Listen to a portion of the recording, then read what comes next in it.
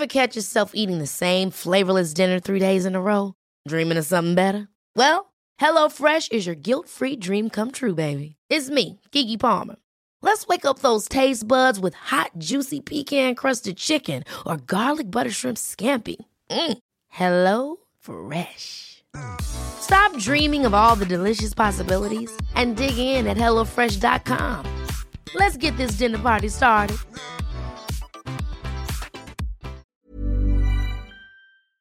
But you're so lucky you don't have kids. You get to sleep in and travel. Do you know, I feel like throwing a brick at their head. Yeah. You know, there's this sense of, I remember even somebody saying, will I have responsibilities? I'm like, wait a minute. I have responsibilities too. You know, just because I don't have children, it doesn't mean I'm carefree and easy and that's it. I have responsibilities. I have a job. I have, financial issues, burdens, responsibility, all sorts of things. I also have children and I do travel. Yeah. And I was just going to say, I have not been on a plane where there has not been a parent with the screaming kid that's right behind me or in front of me anyway. So the notion that I can do it and you can't is just ridiculous. What about, you'll change your mind. You'd be such a great mum. Oh, you'd be such a great childless woman. Yeah. Or if you really wanted children, you could have tried harder. You are listening to the Dope Black Mums podcast. So I can't believe we have actually made it. I remember I messaged you in May. Was it that long ago? It was May. And here we are finally having a sit down. And just really excited to be here today with British author and activist for childless women of colour, Yvonne John. Welcome to the podcast. Thank you. Haven't got any sound effects. I'm usually in my kitchen. This is very exciting to be here. But honestly, thank you. This subject obviously is a big one. It comes up in our WhatsApp groups, in our Facebook groups, and in our daily life often. And I think it is something we need to keep on talking about. I think it's a conversation we need to keep on having. And I think I want to look at it as many ways as possible for ourselves, for our own trauma, for our own healing, but also for the younger generation, just to understand that there are many possibilities for the future, to not get so locked into 2.4 children, to that sort of vision. And I think it's quite a fresh time right now, fresh time for women, fresh time for Black women. And I think we need to keep on having these conversations to keep this conversation going for people who may not have thought about this, or people who may not feel they have a voice to have these conversations. Yeah. So, welcome to the podcast. Oh, thank you. Thank you for having me. I wanted to start from the beginning, really, and get an idea about your childhood. What was it like in your household growing up? 2.4 children. Amazing. Amazing. So I have parents my dad's from Dominica and my mum's from Trinidad. They came over in the 60s and they met here. I love the story of how they met. My mum was a nurse and my dad and his brother were cruising the nursing homes. As you do. Yeah. And they met. My mum went to a party and they got together from there, and they lived in South London at the time. And I remember my dad telling me stories of how they lived in Dulwich or Peckham, I think, around that time. I have an older brother who's a year and 4 months older than me. Then I was born, and so it was just I have two brothers, but at the time it was just two of us because my younger brother is 9 years younger than me. So for most of my growing up, it was me and my older brother fighting a lot. Yeah. I think that's where I got my activism spirit from, because I was always having to stand up for myself. To fight for the big piece of chicken. I get it. So, but it was a happy home. My dad was he loved taking us out on day trips. My dad was, I've got loads of pictures of us being children and going out because my dad loved to do photography. So it was, I have a lot of memories, and probably memories through the pictures. But they were there in terms of it allows me to relive my childhood through the albums and all the memories my dad created from that side of it. So it was really good. Happy childhood. It was happy. And my mum was a stay-at-home mum. Okay. And my dad went out to work, yeah. Okay. That's a beautiful picture. Yeah. A beautiful picture. And how did you get into what you do now? How did you get into activism for childless women of colour? How did that come about from that to there? How do we get here? There's a big gap. Yes, I can imagine. There's a huge gap. I was very shy. I mean, I was a painfully shy child. So I think there are probably some people who'd be surprised that I do what I do now, or vice versa. The people who know me now would be surprised to hear I was very shy. That I never used to speak up. I never knew how to stand up for myself. In a way, I let a lot of people walk all over me. And that also came from not knowing who I was. So kind of a painful existence through my 20s as well. I think for me, how I became who I am now, what shaped me, was when I was going through working through the grief of being childless. I was in this place, and I remember being in the room. So I had done the Gateway Women's Plan B mentorship program. So it was for a year, and we met every month, and we had different things. We were looking at different themes throughout the month. And I remember at one point when we were looking at our Plan Bs and what that could look like, so for me, my Plan B was finding my voice. I was in this place, and I thought, I really want to find my voice. And I really wanted to give these women their voices back, because it became painfully aware that through our childless journeys, no one was listening to us. No one was hearing, or they're hearing and not listening, or listening and not hearing, because they always wanted to fix us. So there was all these stories with women. Like it's fixable. Telling, I'm not a mum, or trying to explain why, and somebody trying to fix it. And I remember hearing there was about 14 women in the group.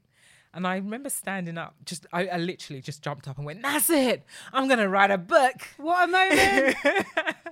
And I remember thinking, as soon as I did it, I was like, what am I doing? I've got to do it now. I've just already said it to a room full of people. It's true, and everyone was cheering, yeah, we're going to be a part of it.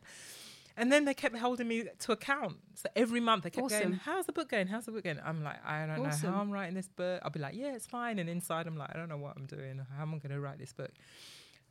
But they're making it reality, these women.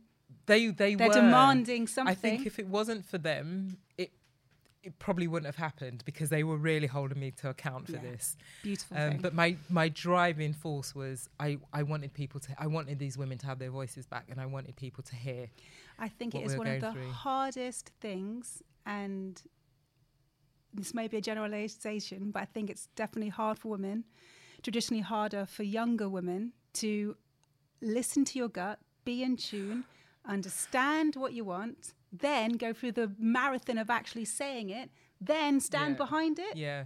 The thing is with that is that we are given a narrative.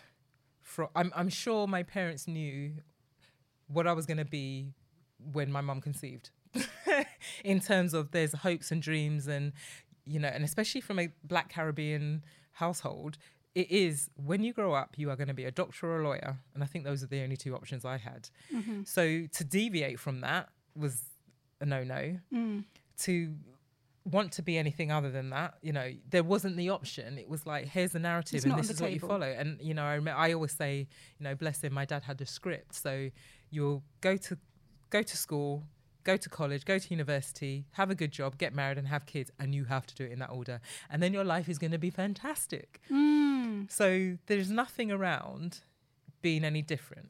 I mean, even that plan, go to school, go to college, say if you're getting your PhD, so you're then there for a little bit longer. If you're getting your job, you've got your mortgage, all of that. Yeah.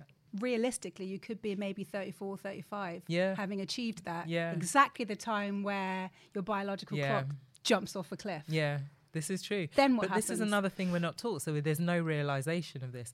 And the way society has changed, because there was a time when actually this wouldn't have mattered, because we weren't really living that long, and therefore we were having children a lot, in our teenage years, because actually that's what our bodies were meant to do in terms of fertility.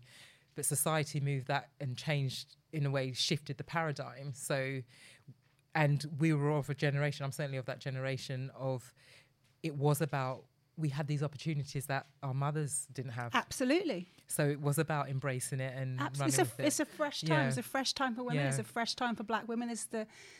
we've got jobs where we can also be mothers. We can also have careers. We can also have a mortgage. Yeah. We can also be the breadwinner. We can also choose to not have children. Yeah. And this is a fresh time, and there's going to be resistance. Even with against that. those choices, though, there's still resistance. Yes, because of we're course. of that generation where we're able to do it, but we're around a generation that's telling us we shouldn't. Yeah.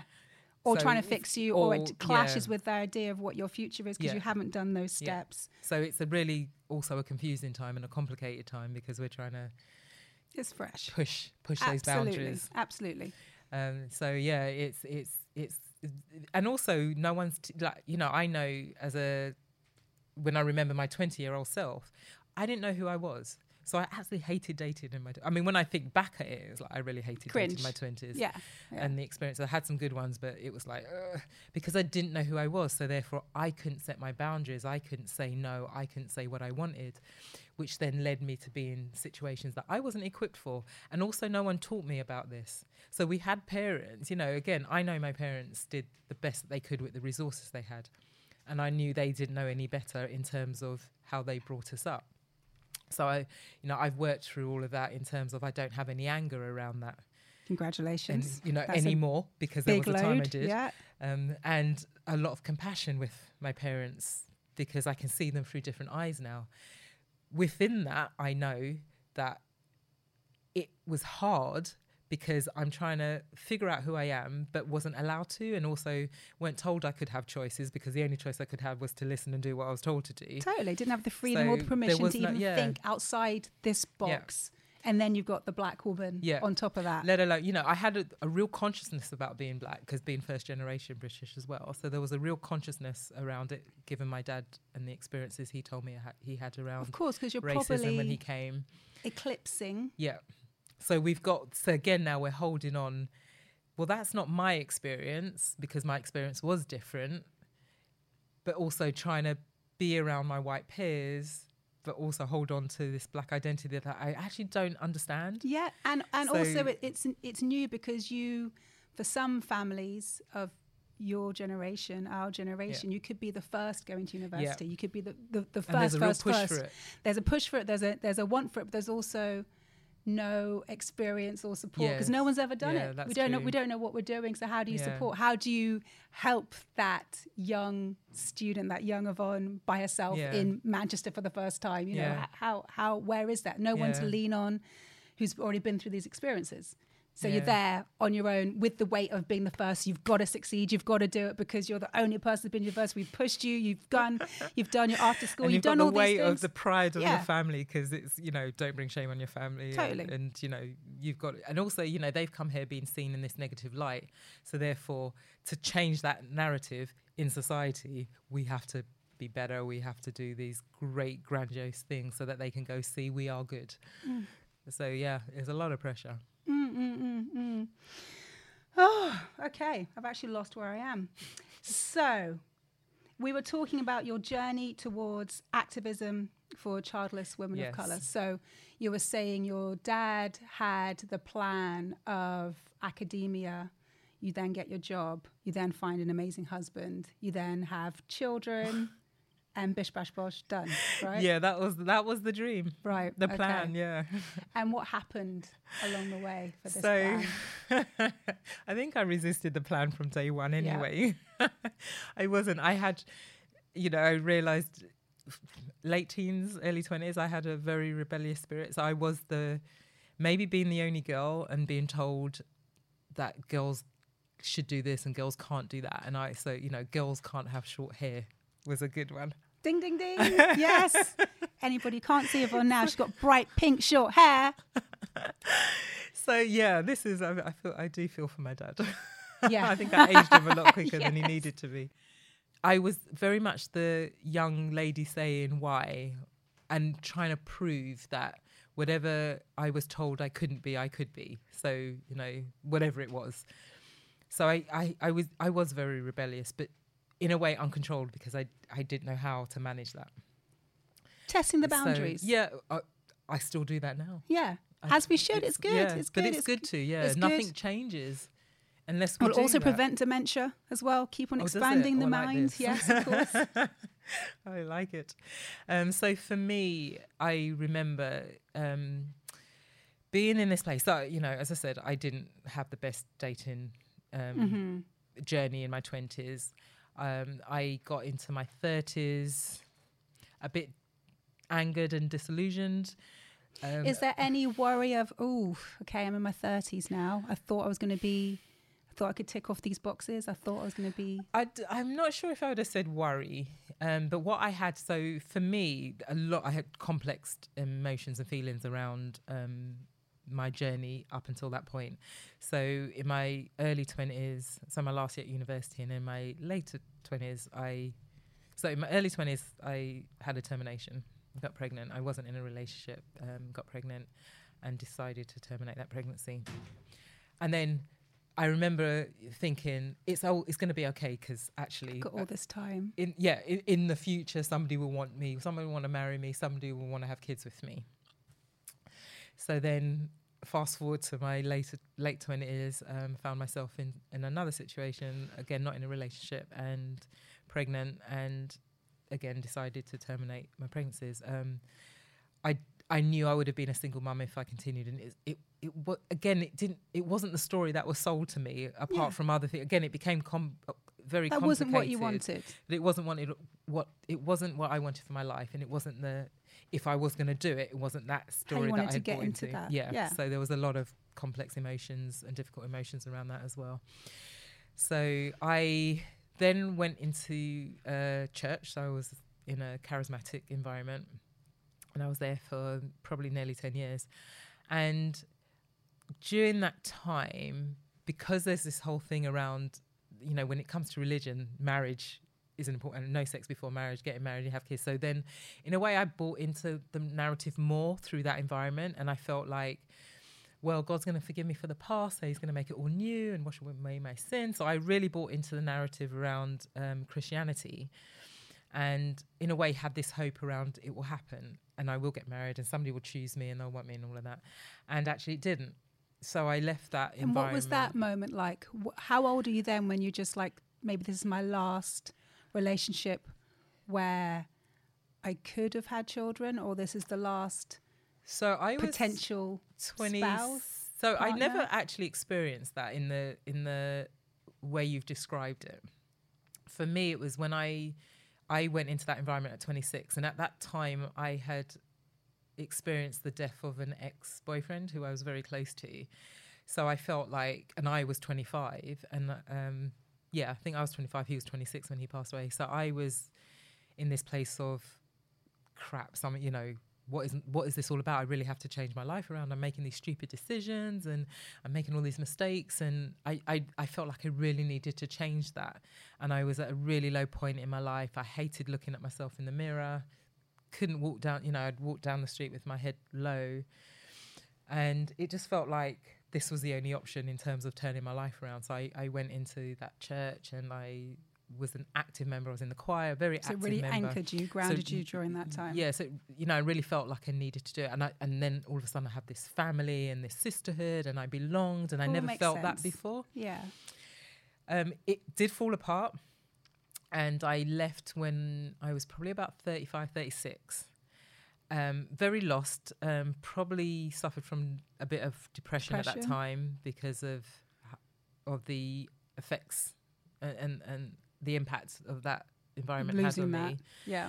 And losing it as well. And I remember also then I was on this journey because I thought I really wanted to understand what happened to me and what I was going through. So I went on this self-discovery journey, and then hit maybe around 37 and thought, do you know what? I'm probably going to be on my own. I'm of an age where, you know, I was very conscious that fertility, you know, I could have a fertility issue. I might not get pregnant if anyone was around, because no one was around at that time. Yeah. So there was the thing of having to meet someone and then have some time with them before even trying. Totally. And from 35, it's really, like we said, dropping off the cliff at that stage. And not even realising it from the biological sense. I mean, you hear things like your biological clock's ticking and things like that, but we're not taught about fertility. But we don't know. You don't know. So, and for me, it was just being conscious that I'm of an age where this matters. Yes. So I kind of felt that, do you know what, I've made my choices in my 20s, and I thought I'd dealt with it and worked through my terminations. I hadn't at all. I buried it and hid it and shut it away in the bottom drawer. And so when I got to this place, I thought, well, you know what, I'm okay. I've made my decisions. It's not going to happen. I probably won't get married, but it's all fine. And I think I made plans to, if I hit 40 and I'm still single, I'm going to Africa and I'm going to do whatever. I was going to do something big. I did meet the man I married at 38. So we met at a Dominican function.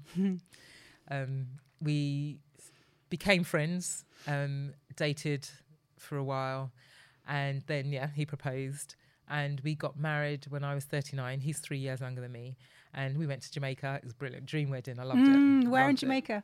Ocho Rios. Lovely. And I think on the beach. We had so we were in Jamaica Grand Hotel, so they had different sections. So it was like overlooking the sea. It was beautiful, absolutely beautiful. I can hear all the Jamaicans going, it's not Ocho Rios. Forgive me, I'm from a different part of the island. But yes, so we got married. And prior to getting married, we had a conversation about having kids, and we just felt like, we're of an age, our time's over. So And it was about having kids biologically. Was there any thought of adoption? No, the thing is, at the time, it wasn't on our radar. We had this conversation. We recognized our age. We recognized it wasn't a possibility. And we actually, maybe we bargained our way into this, but thought we were okay. And we would be fine. It would just be the two of us.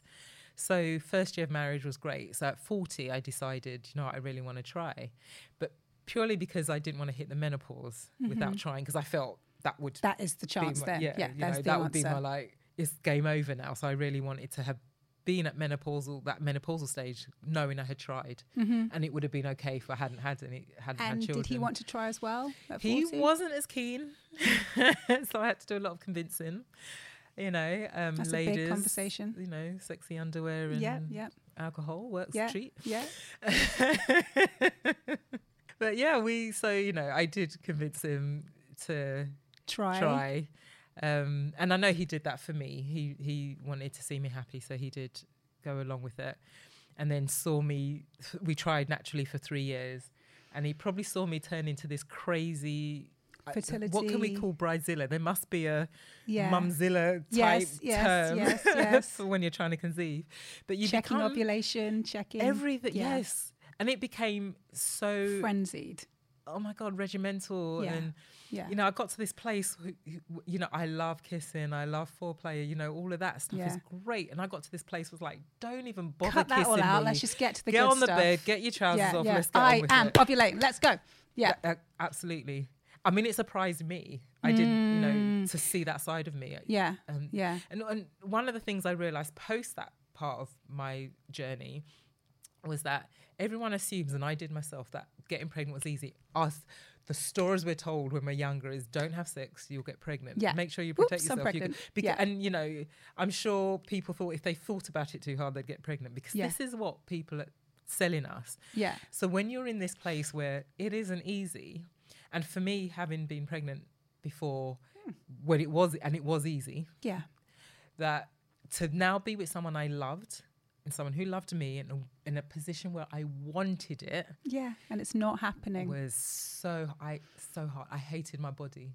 I hated my body. I'll come on to this story in terms of my womb and what that represented for me as well. But at the time, for me, it was like this. I couldn't understand what's going why on? this wouldn't happen, because it's supposed to happen. Most natural thing in the world. And it's right, because remember, the narrative I was given, the script I was given told me I was now in the right place. You've done everything. You've got your husband, you've done everything. And I literally right. said, I've done everything right. It doesn't make any sense to me why this isn't happening. And did you have tests? Did you go in? Yeah, we had a year of fertility investigation, which was hard as well, because, I remember one particular test was very painful. I think it's the one where they put the dye through your tubes. Oh, yeah. It's so painful. Yeah. And I remember my husband saying, or my then husband saying to me, is this worth it? Yeah. And I think he did see Mumzilla, I don't know. I need to give her a name now, Babyzilla or something. But he did see that crazy, I was angry at him saying that, because I thought when you're in that place and you then want baby. The stakes are that high. How dare you? Yeah. Ready to pop the question? The jewelers at BlueNile.com have got sparkle down to a science with beautiful lab-grown diamonds worthy of your most brilliant moments. Their lab-grown diamonds are independently graded and guaranteed identical to natural diamonds, and they're ready to ship to your door. Go to BlueNile.com and use promo code LISTEN to get $50 off your purchase of $500 or more. That's code LISTEN at BlueNile.com for $50 off. BlueNile.com, code LISTEN. Hey, it's Ryan Reynolds, and I'm here with Keith, co-star of my upcoming film, If, only in theaters May 17th. Do you want to tell people the big news?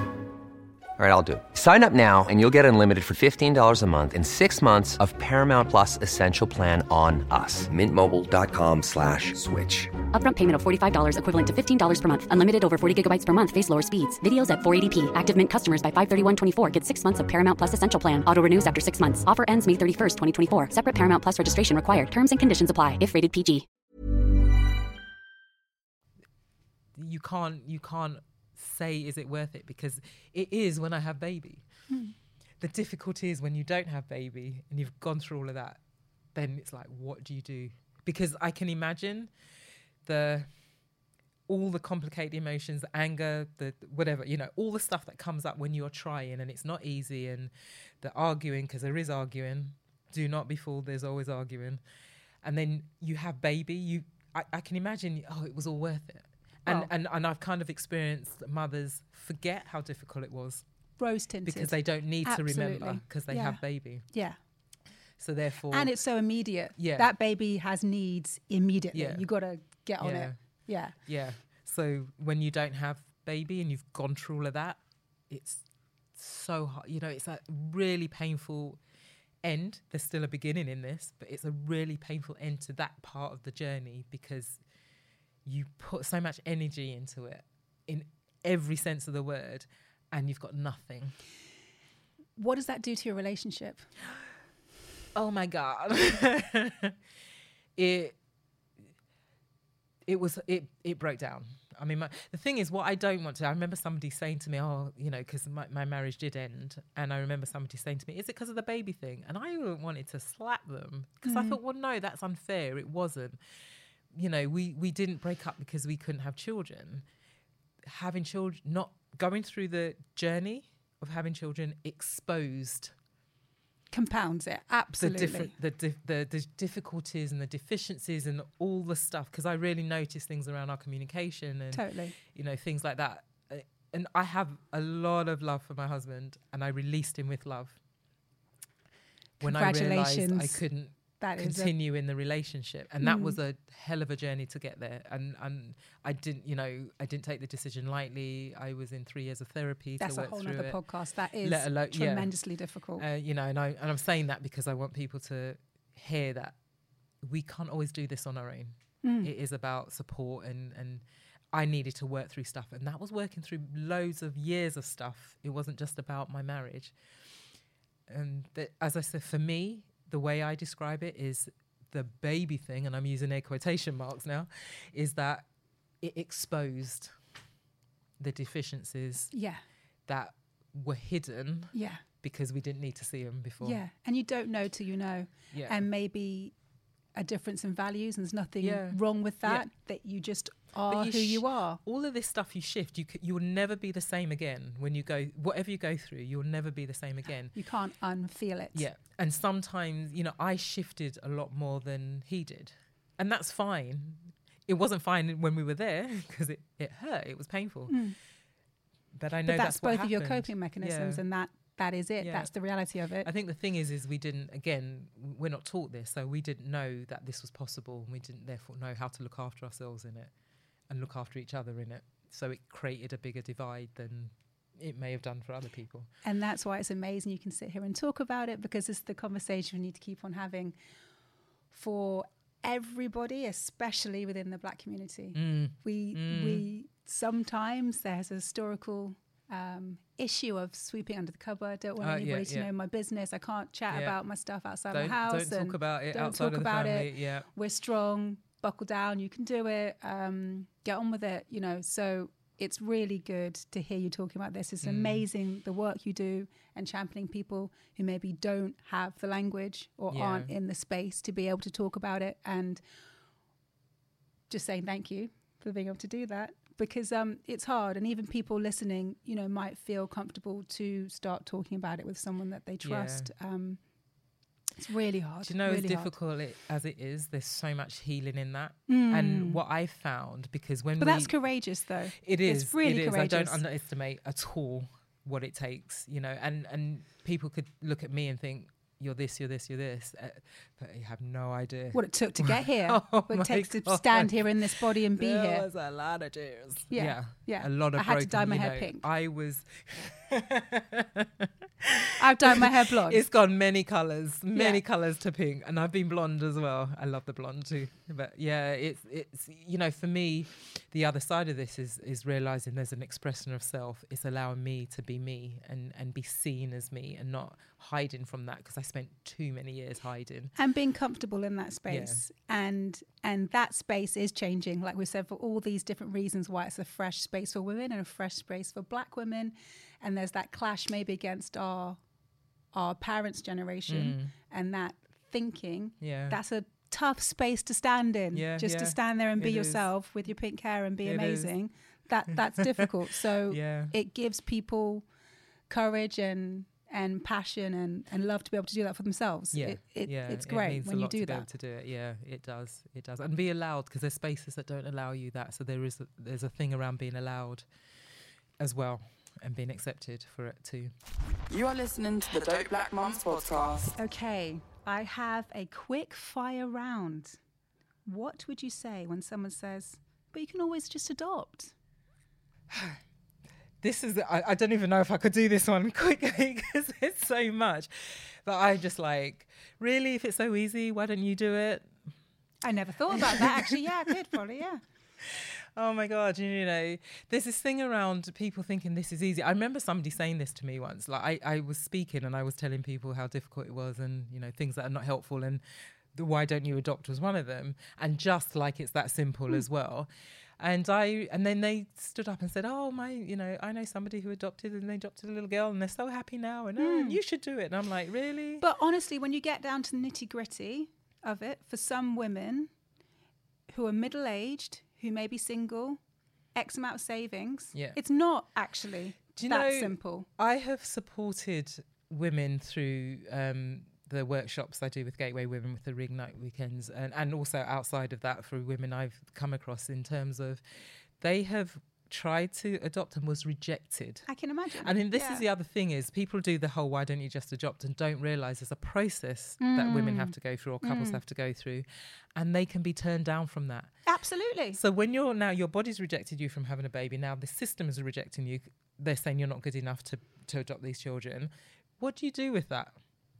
And then I know women or couples who have adopted and found it really hard. It's special parenting. And actually not everyone's able to do that. I think for my own journey, I knew I couldn't have done it. And also I was too much in grief to even consider it. And I couldn't. And I needed to heal myself before I could then start to hold on to somebody else's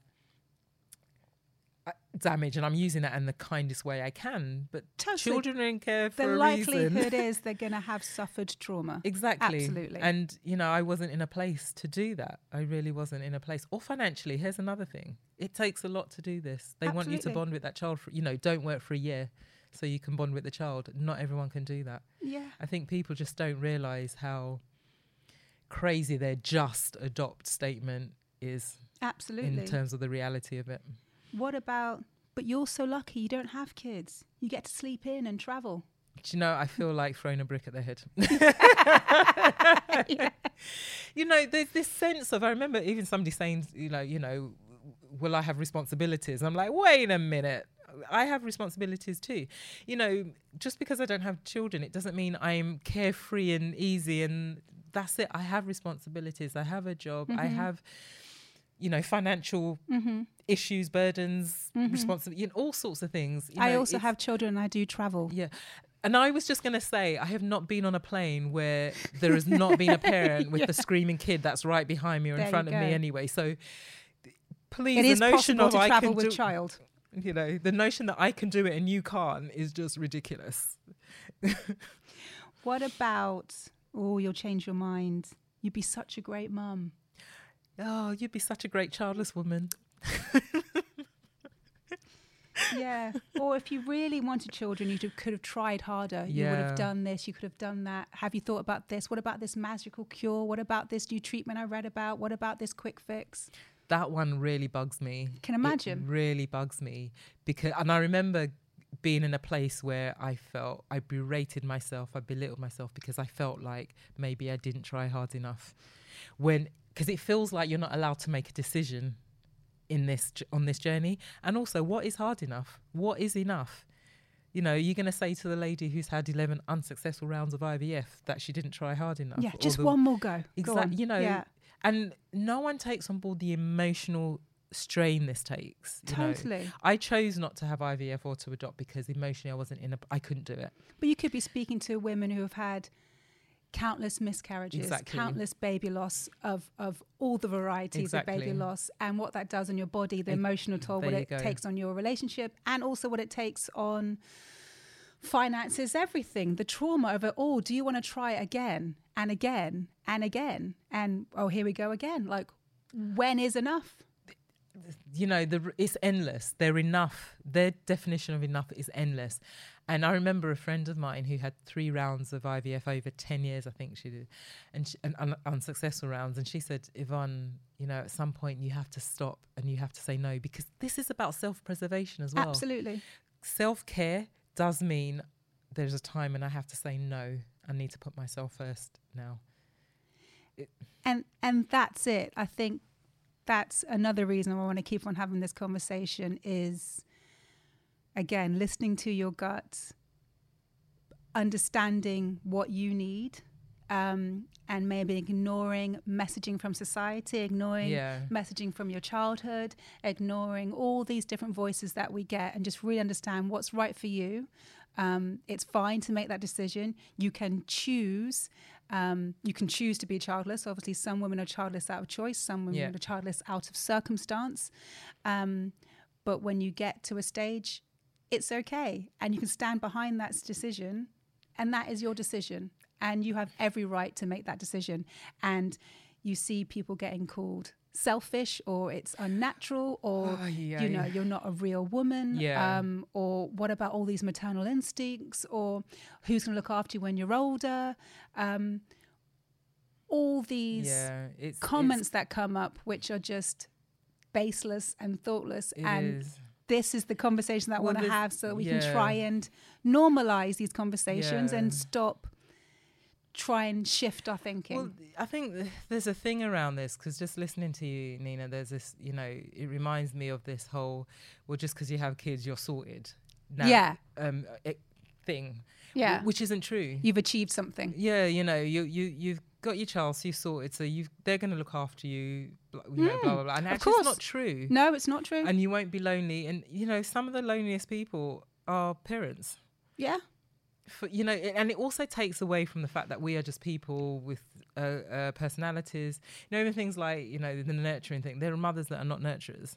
Absolutely. So there are people who shouldn't be mothers. Yeah. There are people who should never be near children. And there are people who are meant to be mothers. There are people who unfortunately can't be mothers, and people who should just be aunties. Well, there's this thing around what comforts me is, or has comforted me, is learning about the mother in spirit. So the mother within. And I don't have to give birth for this to exist. Absolutely not. And because there are many ways to being a mum as well.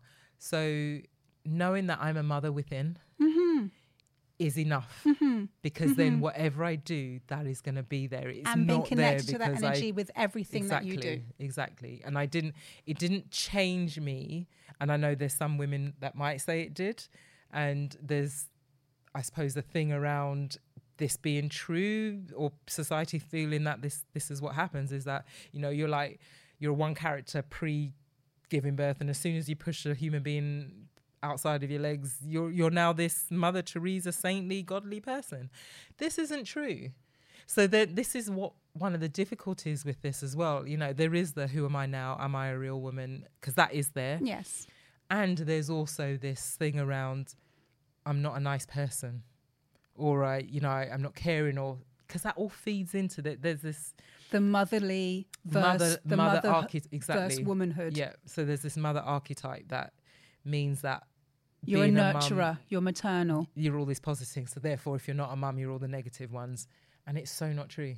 And there's a for me, doing my grief work and working with Gateway Women and doing the Reignite weekend workshops and supporting women through their grief journeys, is that reclaiming of the positive archetype, of this mother archetype in terms of, well, actually I do have all these positive attributes as well. Yes. It's just you're not even letting me own them. Yeah, and we have to give ourselves permission to own them. Yeah. Yeah, and it might take society or other voices or people in your life to catch up, but we have to do that. And I say this intellectually, knowing it's hard emotionally, but this is the aim. We try. Yeah. So for anybody listening right now that is struggling with how to support a childless woman, or any women listening who are childless, what can you say to them? How can we support them? What spaces are available to them? So for the family and friends, it's, I'm encouraging them to stop fixing. Yes. We do not need fixing. And actually, be comfortable with the unfixable. Absolutely. Because it isn't theirs to fix. Okay. And fixing, there's a connotation around fixing in terms of you're broken and you need to be fixed and put back together. And actually they don't. What we need is someone to hold us, let us cry, allow the tears, to recognize we're grieving and to accept it, honor it. I'm so sorry that you're going through this was enough for me. Let's acknowledge it. Some people just don't even bring it up. This is it. It's making the invisible visible. And that might be uncomfortable for them. Yeah. But if you're truly here to support. It's like be present. That's it. And allow the absence to be present, because there's an absence of the baby. There's an absence, the hope, and there's the dreams, all that grief. and all sorts of stuff that is playing out for them. And it's stuff unless you've been through it, and clearly if you're a parent, you haven't, in this sense, you parents have fertility journeys too. Mm-hmm. However, what I have found is when it's resulted in baby, there's either a diminishing of it or a forgetfulness of it. Mm-hmm. However, because you've got baby, in a way, I'm trying to be very kind in how I say this, but in a way, it doesn't matter how I got here. I've got here. So remember that even though you might be able to identify with part of the story, you can't identify with the whole story, because the whole thing with these journeys is that it doesn't end in the baby. So the whole thing is what happens when you go through all that and it still results in no baby. All of that, the no baby having children, no grandchildren, the grief of all of that, all of those future journeys. And also you're not giving the gift of grandchildren to your parents. Because I remember, for me, I had a lot of grief around watching my dad. And maybe and guilt, I didn't even think. Shame. There was a how do I belong? Where do I fit in? Because I have two brothers and they both have children. Then I had the point. So there's things that you don't realize are going to come up until they come up, because you're not going to sit there going, and then I'm going to grieve this and then I'm going to grieve that, because you don't. At the time, it's this is the stuff and it's mine and this is what I'm going through. So I want people who are not in this situation to recognize this is real and it's hard and it's deep and it hurts and it's painful, and most of the time we won't have words to describe it other than we're sad. We might not even understand the sadness. So it's about validating it and letting it be there. And you know what? If you don't know where to send them, just offer them, look, can we look for places for support?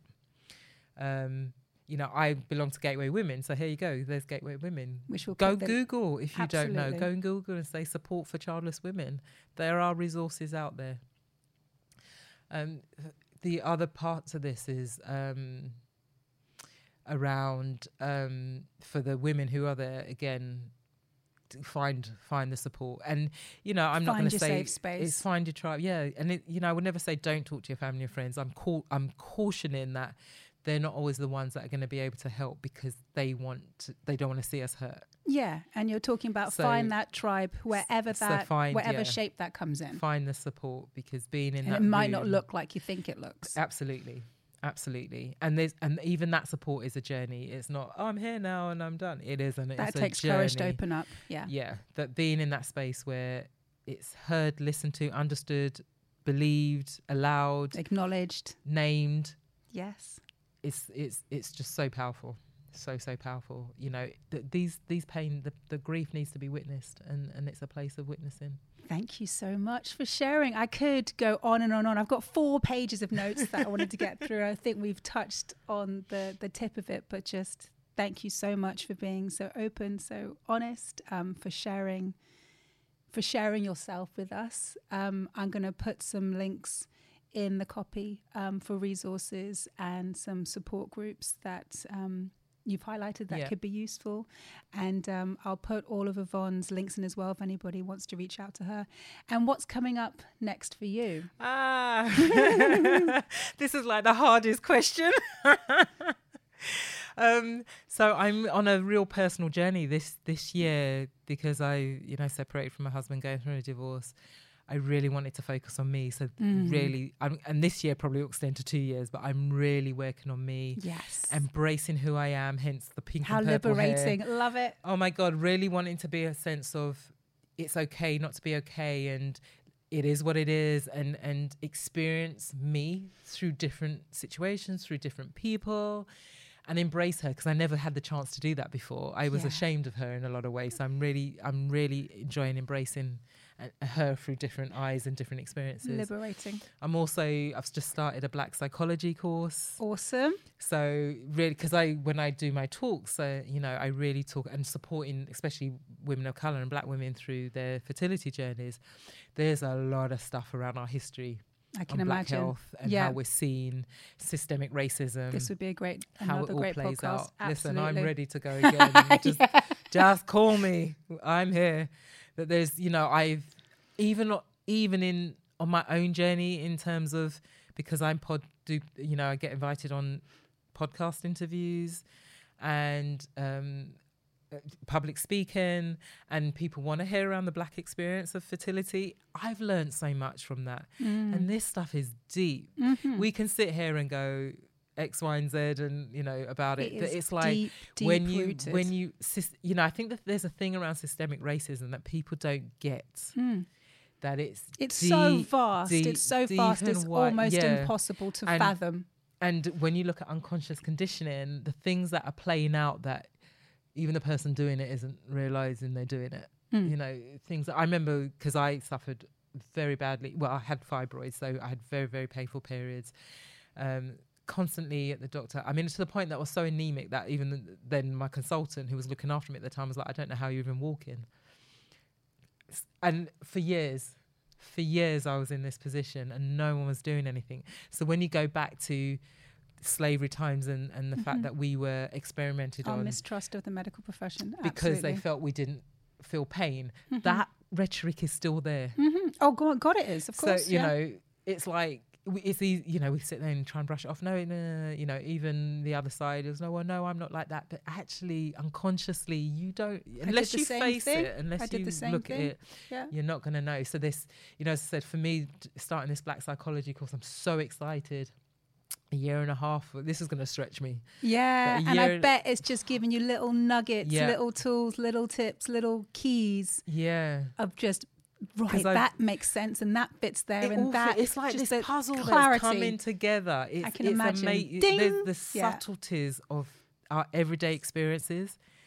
Oh my goodness, when it's this revealed, is why my frame of reference is. This is why I feel like this, and I'm leaning towards and what's this. going on over there, and that's why I wasn't getting the help. And when it comes to Black women and that's fertility, why I wasn't asking.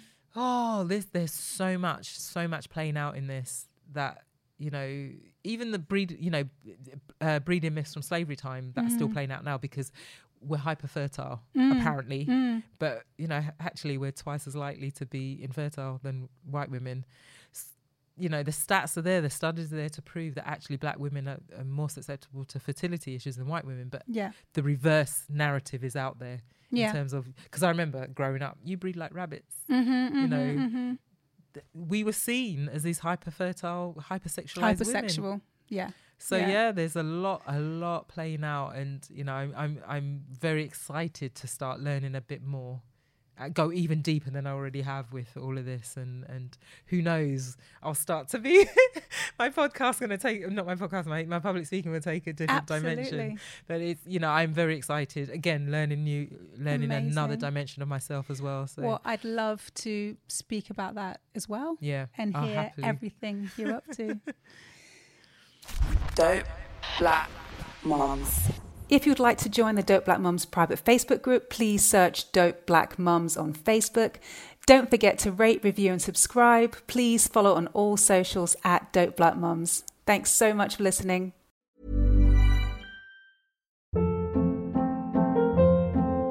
Hold up. What was that? Boring. No flavor. That was as bad as those leftovers you ate all week. Keke Palmer here, and it's time to say hello to something fresh and guilt-free. Hello Fresh. Jazz up dinner with pecan-crusted chicken or garlic butter shrimp scampi. Now that's music to my mouth. Hello Fresh. Let's get this dinner party started. Discover all the delicious possibilities at HelloFresh.com.